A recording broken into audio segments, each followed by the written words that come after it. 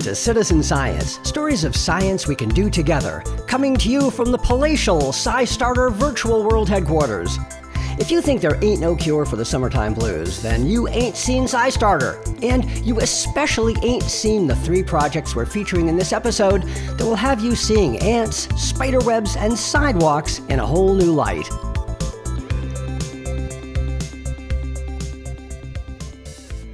Well, it's nearly summer, and SciStarter's Virtual World Headquarters is filled with the sounds of singing birds, croaking frogs, calling flamingos, excited chimps, battling spaceships, and exploding washing machines.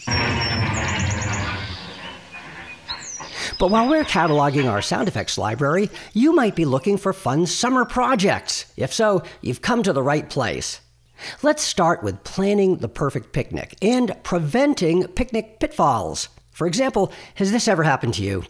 You put together fantastic picnic foods. It's a beautiful day, you find a lovely picnic spot and lay out your food, and then what happens? No ants come. So you're stuck there eating all by yourself, bored and lonely.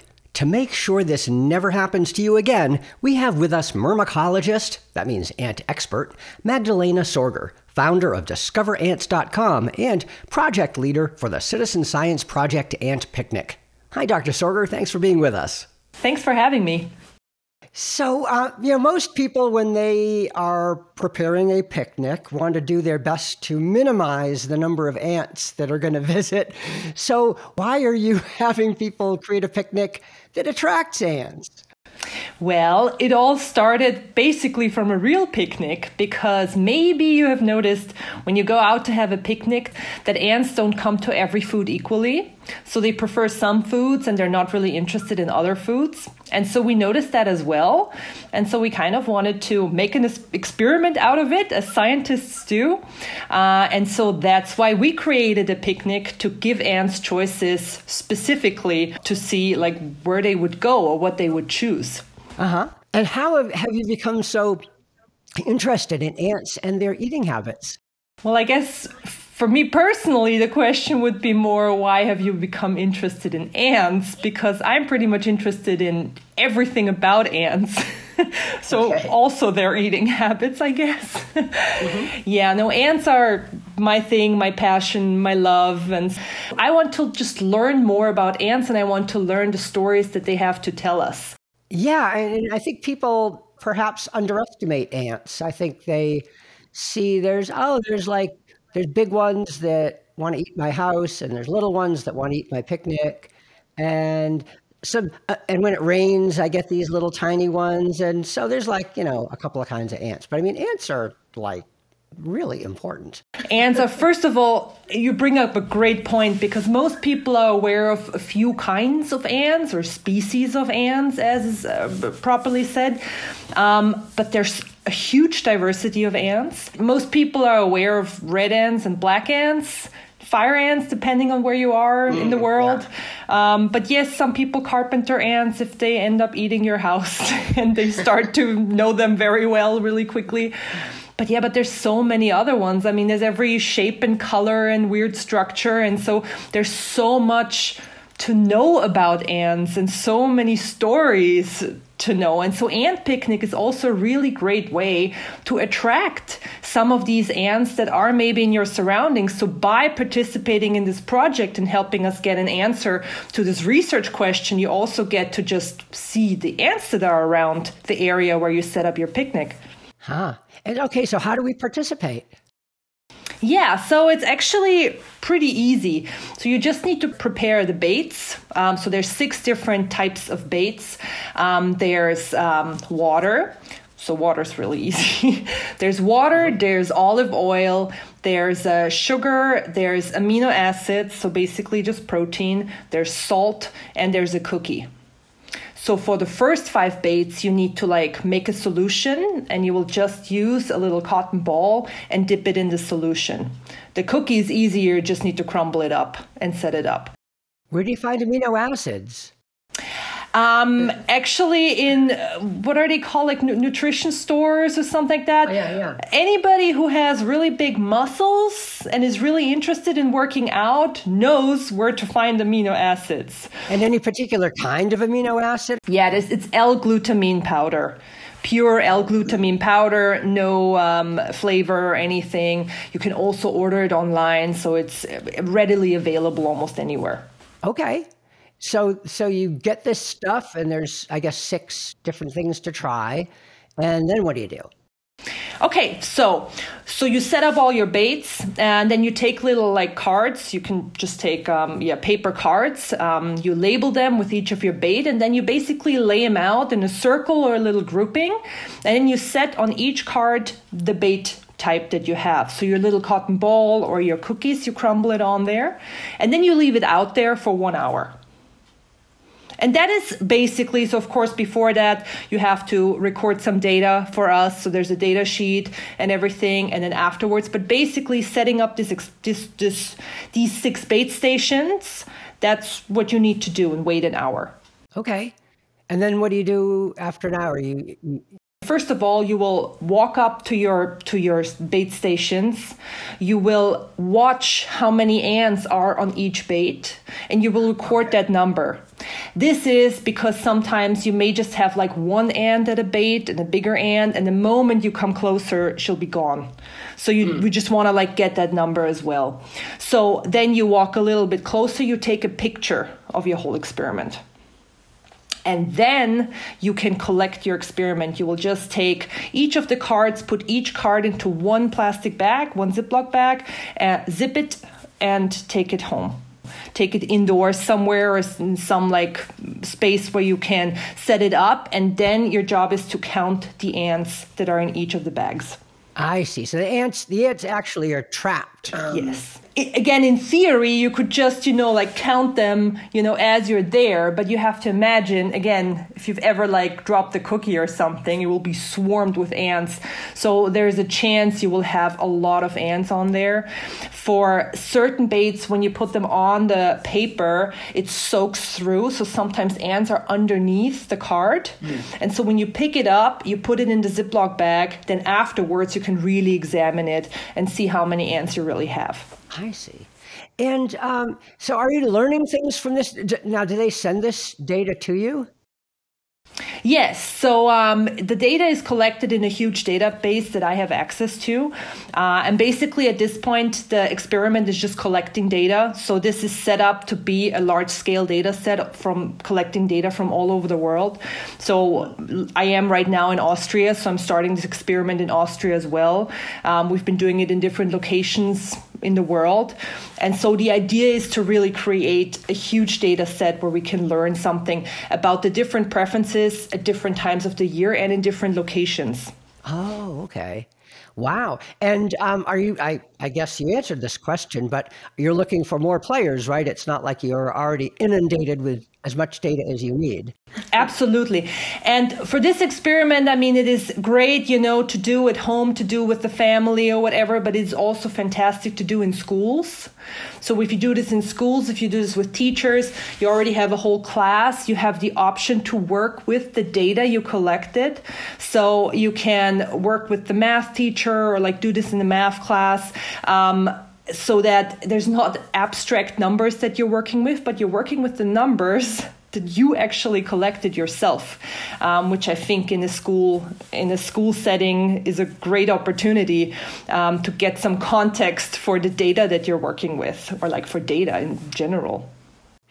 Great. All right. Well, is there anything else that you want people to know about this, or answers to questions that I haven't asked?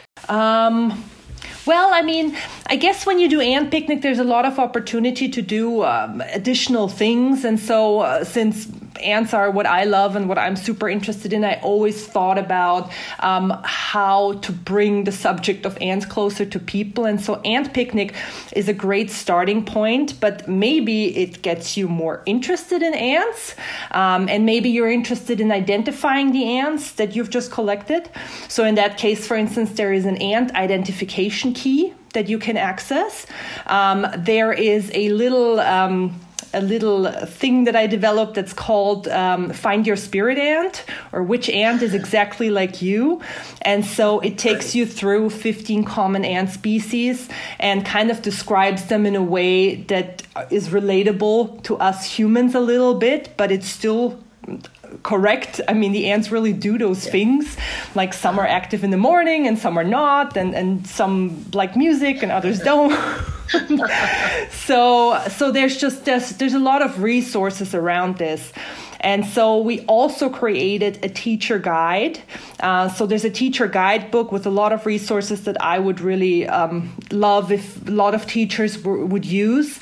The teacher guide is available through the SciStarter Ant Picnic website. If you go to the Students Discover website that is linked on SciStarter, so you will navigate your way to the teacher guide. What? So wait, some ants like music?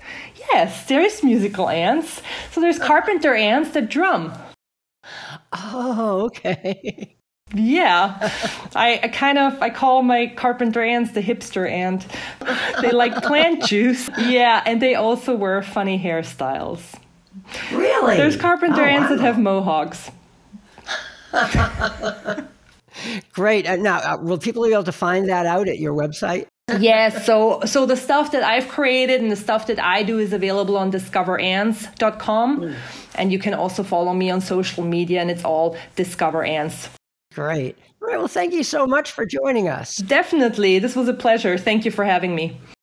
Well, if you're anything like me, there's nothing you enjoy more than going into Google Maps, finding a random city, selecting Street View, and just strolling around aimlessly, seeing the sights.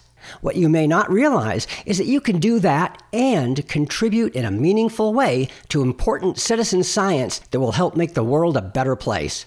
John Froelich is Associate Professor in Human-Computer Interaction at the University of Washington Paul G. Allen School of Computer Science and Engineering, and also created and runs Project Sidewalk.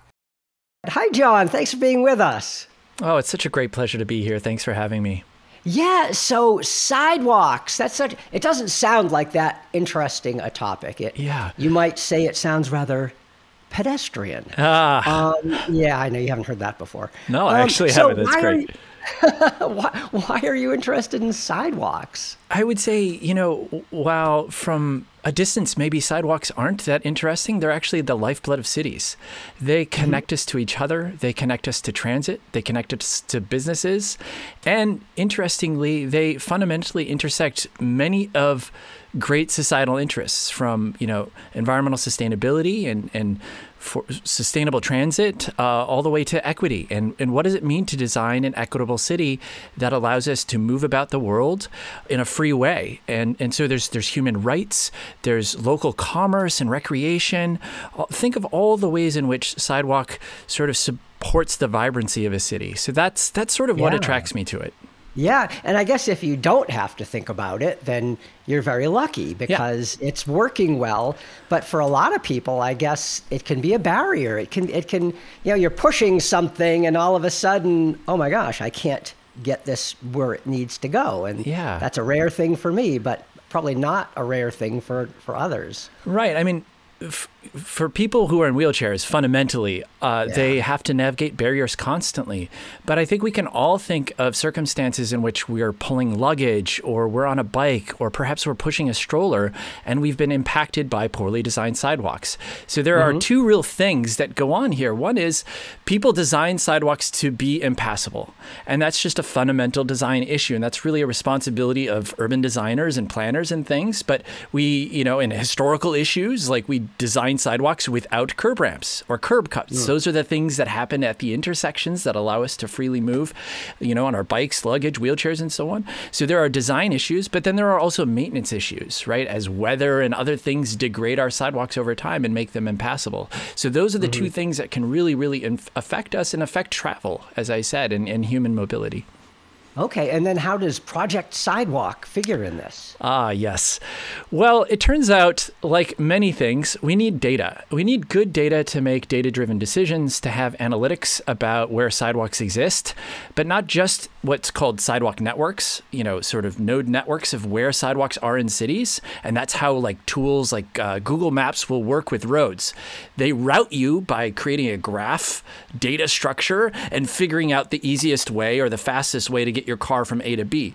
But we don't really have those sorts of tools for sidewalks and for pedestrians. And that's because we don't have good data on sidewalk networks. We don't know how sidewalks are connected, where there are crosswalks, where there are pedestrian signals and things like that. The other thing, so that's sidewalk networks. That's where sidewalks exist. The other thing we don't have information on is the condition of those sidewalks. How good are they? How wide are they? What kind of barriers might exist, right? And so those are the two things, the location of sidewalks and the condition of sidewalks that are essential to improving how we can analyze cities and create tools that allow us to, prioritize mobility that's non-motorized. So that's what Project Sidewalk does. It's fundamentally about data collection.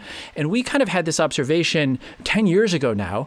Wow, there's this growing set of streetscape imagery, panoramic imagery in a tool called Google Street View that we could use to analyze urban geography in new sorts of ways. We could also pair that perhaps with satellite imagery and other sort of traditional means of looking at the world. But we've primarily been using streetscape imagery. It's called panoramic imagery. If you've used Google Street View, you've seen it.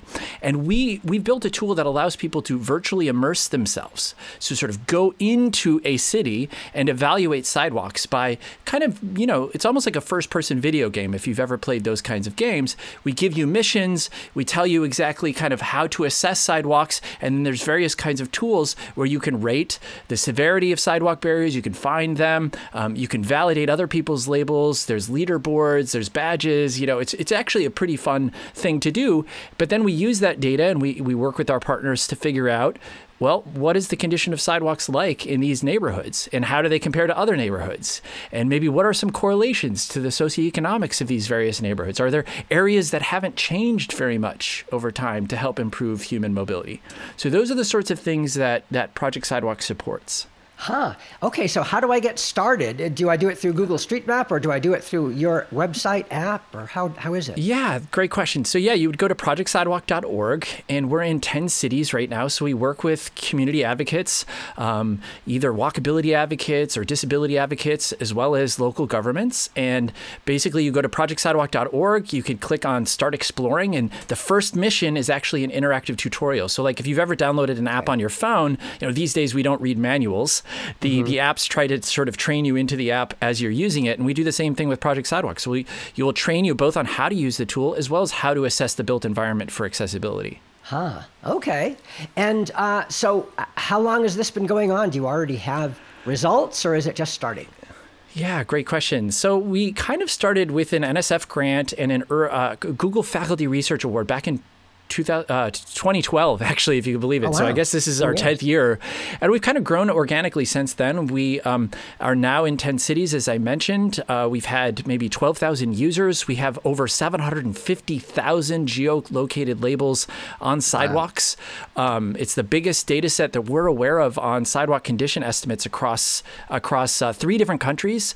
We've been working with partners in Mexico recently and looking at kind of culturally and geographically how these sidewalks differ from U.S. cities. And we've been working with partners in the city of Amsterdam, so directly partnering with the city government there. Amsterdam is a tremendously sort of walkable and bikeable city, but it turns out it has a lot of cobblestones. It has some areas that lack curb ramps that actually affect people with different kinds of mobility levels, so people in wheelchairs or walkers or other things. Mm-hmm. So this is used, it's really 2 parts, right?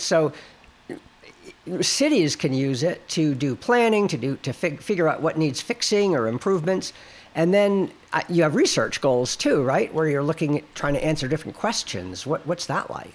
Yeah, exactly. So, and it kind of depends on the needs of our communities, and we're sort of fundamentally driven by those questions. But I'd say there's kind of two parts to the research. One is on the urban design side, like where are sidewalks and how are they changing and how are they not? And that's sort of a sociological question as well as an urban design one. But I'm actually a computer scientist, and so I'm also interested in ways of combining crowdsourcing. This is called crowdsourcing, where you use users to kind of come in. Well, your podcast is well aware of this, sort of in a citizen science way, right? To allow people who might have minimal training in a domain to actually give you usable information. But then our backend is also your labels, your work is being used to train a machine learning model. And that's really where we get scale. Now, of course, machine learning is imperfect. So we need lots of training data. And now, like I said, we have 750,000 labels. So we're using that in our backend to train our machine learning model so we can do semi-automatic assessments of the built environment for accessibility. Okay, so now this has been going on for 10 years. You've got a lot of data. Where is it going? Do you need lots more citizen scientists to join, or are you already drowning in data? No. We need more. We could never get enough data. No, really, our vision is, look, we have to prioritize sidewalks in the same way that we have streets. Why can't we open up Google Maps and see lots of information about the routability of pedestrian pathways that gives me information on accessibility barriers, and I can maybe even input my mobility level or that I'm a wheelchair user and get an adequate route. We, sort of demand this. And we need good data for that. So I think we're not done until we've developed ways of analyzing all the sidewalks in the world. So I would say we need another 10 years for that at least. Okay, all right. Well, good. Is there anything else that we haven't covered that you want to make sure that we share? Well, I would encourage folks, if you're interested in sidewalks and human mobility, human rights, to check out our website, projectsidewalk.org, or you could check us out on Twitter as well. And we provide information resources there. And we're always looking for new cities and new partners. So please do reach out. Great. All right. Well, thanks so much. Thank you, Bob, for having us. Finally today, a citizen science project so clever it should win some sort of citizen science Nobel Prize or something. It's called Spidey Sensor, and it's a project in which you buddy up with local spiders to track air pollution. Chris Hahn is Director of Research and Education at the North Carolina Environmental Justice Network and created Spidey Sensor while an assistant professor at UMBC, the University of Maryland, Baltimore campus. Hey, Chris, thanks for joining us. Hi, how are you doing? Good. So could you tell us, this sounds like a really, really cool project. And as I understand it, people are collecting spider webs and sending them to you. Why are they doing that? And why do you want them? Because I love them. I just want more spider webs. Who couldn't use more spider webs? No, I could use more spider webs specifically because I actually use them as a metric to measure air contamination. And how that works is that there are some spider webs that you may have noticed that are very good at collecting dust. They sit untouched in corners out in the world and they collect dust, and that dust will have particles of air contaminants that we can actually measure in the lab. And specifically, we can look at metal contamination. Oh, okay. And do you want people to collect any old kind of spider webs, or are there specific ones that you're looking for? It's not any old web. It's a funnel weaver spider web, which is in the family Agelenidae.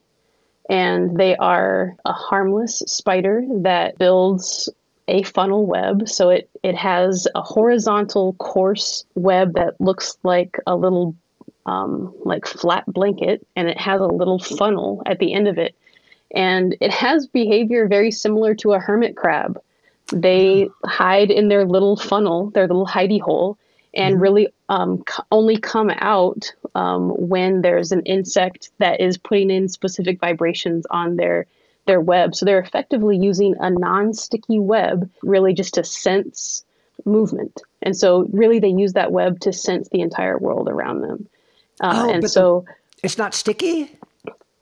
It's not sticky, no. They're just really relying on their own speed. Oh, so something just happens to land on it. It can get away, but the spider's so fast it gets it before it leaves?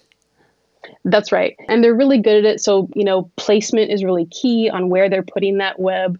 so that they're getting some traffic. But, there's a genus of that spider that is called grass spiders because they will often build these webs across grass. So they're getting things that are just walking along the grass and can go and just but they're also very versatile. Even within like grass spiders, they build them on the side of buildings. They're really incredible architects because how they envision the 3D space of a funnel, they really will put that anywhere to make this, pretty similar structure so that it makes it easily identifiable. Like, that's a funnel weaver web. But they can imagine that like in a chain link fence, on a railing, on grass. And so they're making this same sort of structure using a lot of different substrate.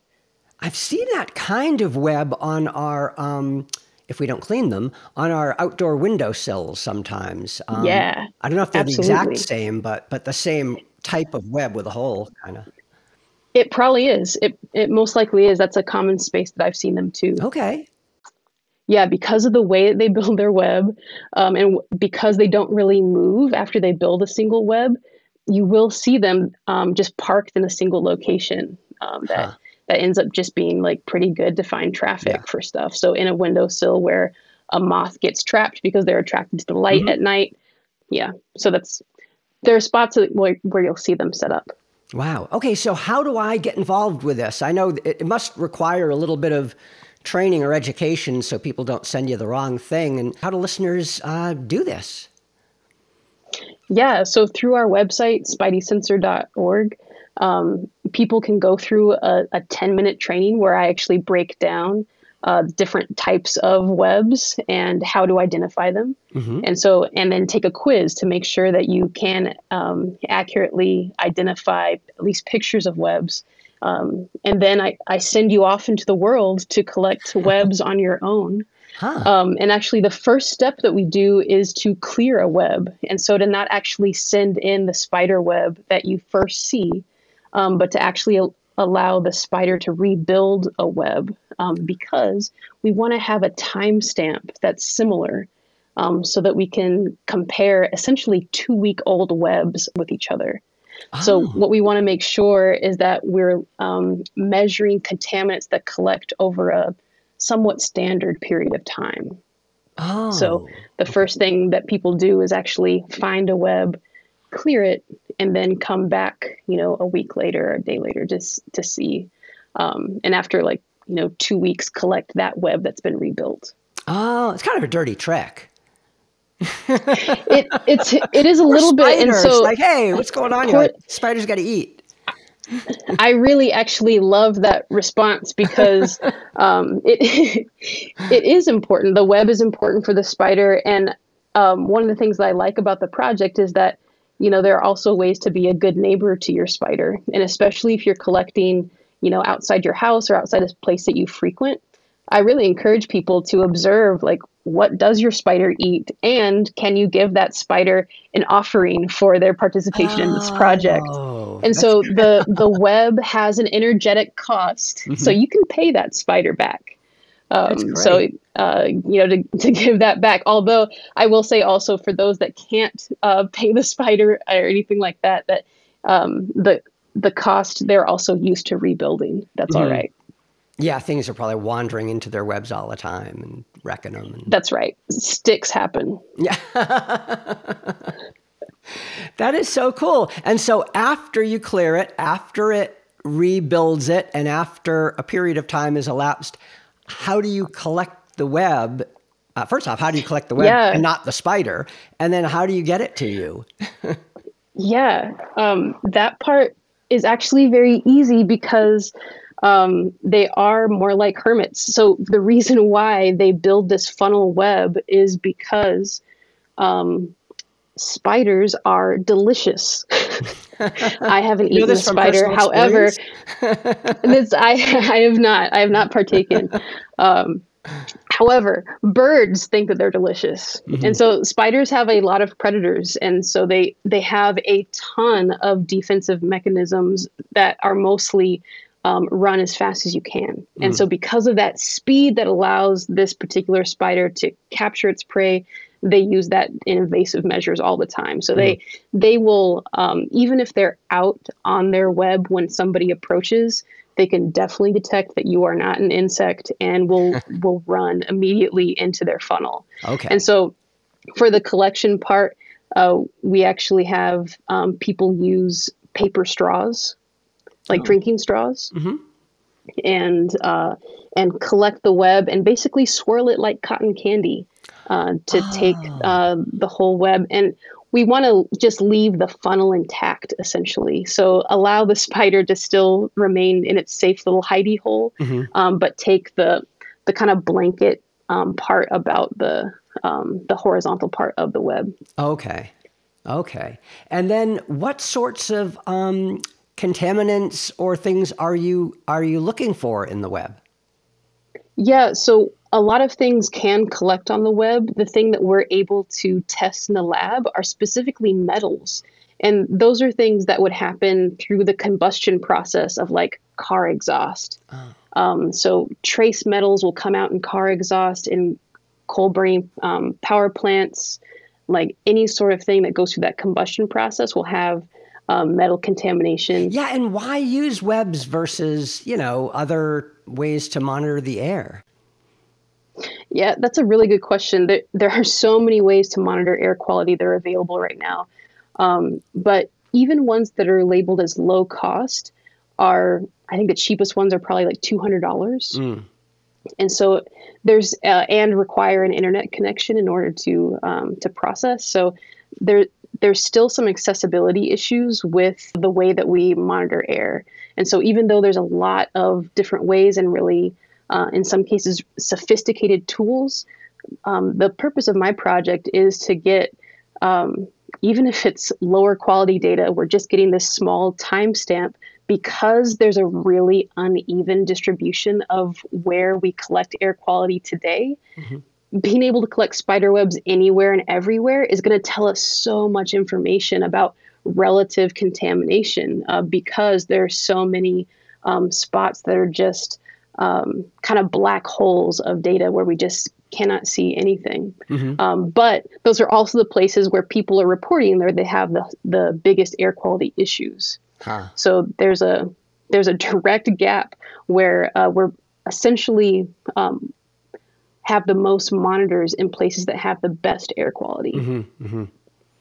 And then what are your plans? Is it to have just a few people in a small area or in a really wide area or millions of people all over the world? How do you see this playing out? So I would love all the above. But in particular, I think because of the uneven distribution of air quality monitoring in the United States, I think there's particular use for it here.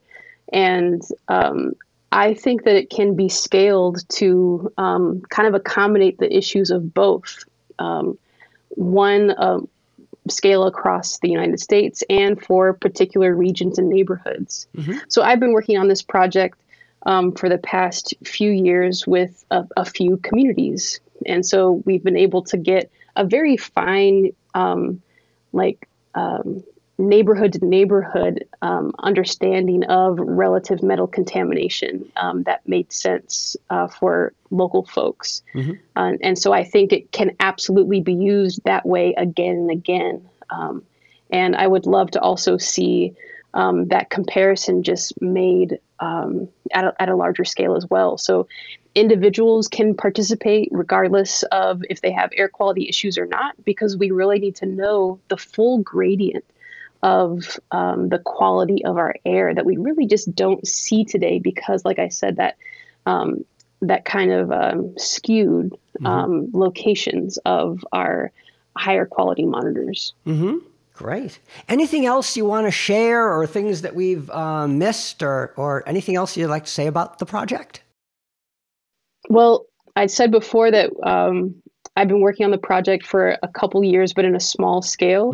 But this is the first, this is our first ramp up to a larger audience. And so I'd love feedback from people on their participation and note that it's in like this beta version of this large scale project. Great. All right. Well, thanks so much. This sounds really cool. I can't wait to tell people about it. Thanks so much, Bob. Well, that's it for this edition of the SciStarter podcast. You can find all 3 of the projects from this podcast, along with thousands more, at scistarter.org. I'm Bob Hirshon. Thanks for listening.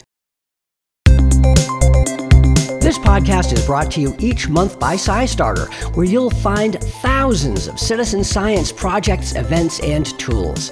It's all at scistarter.org. That's SCISTARTER.org. SciStarter's founder is Darlene Cavalier. And thanks so much to you, the listener and the citizen scientist, for getting involved and making a difference. If you have any ideas that you want to share with us and any things you want to hear on this podcast, get in touch with us at info@scistarter.org. Once again, our email address is info@scistarter.org. Thanks again, and I'll see you next time.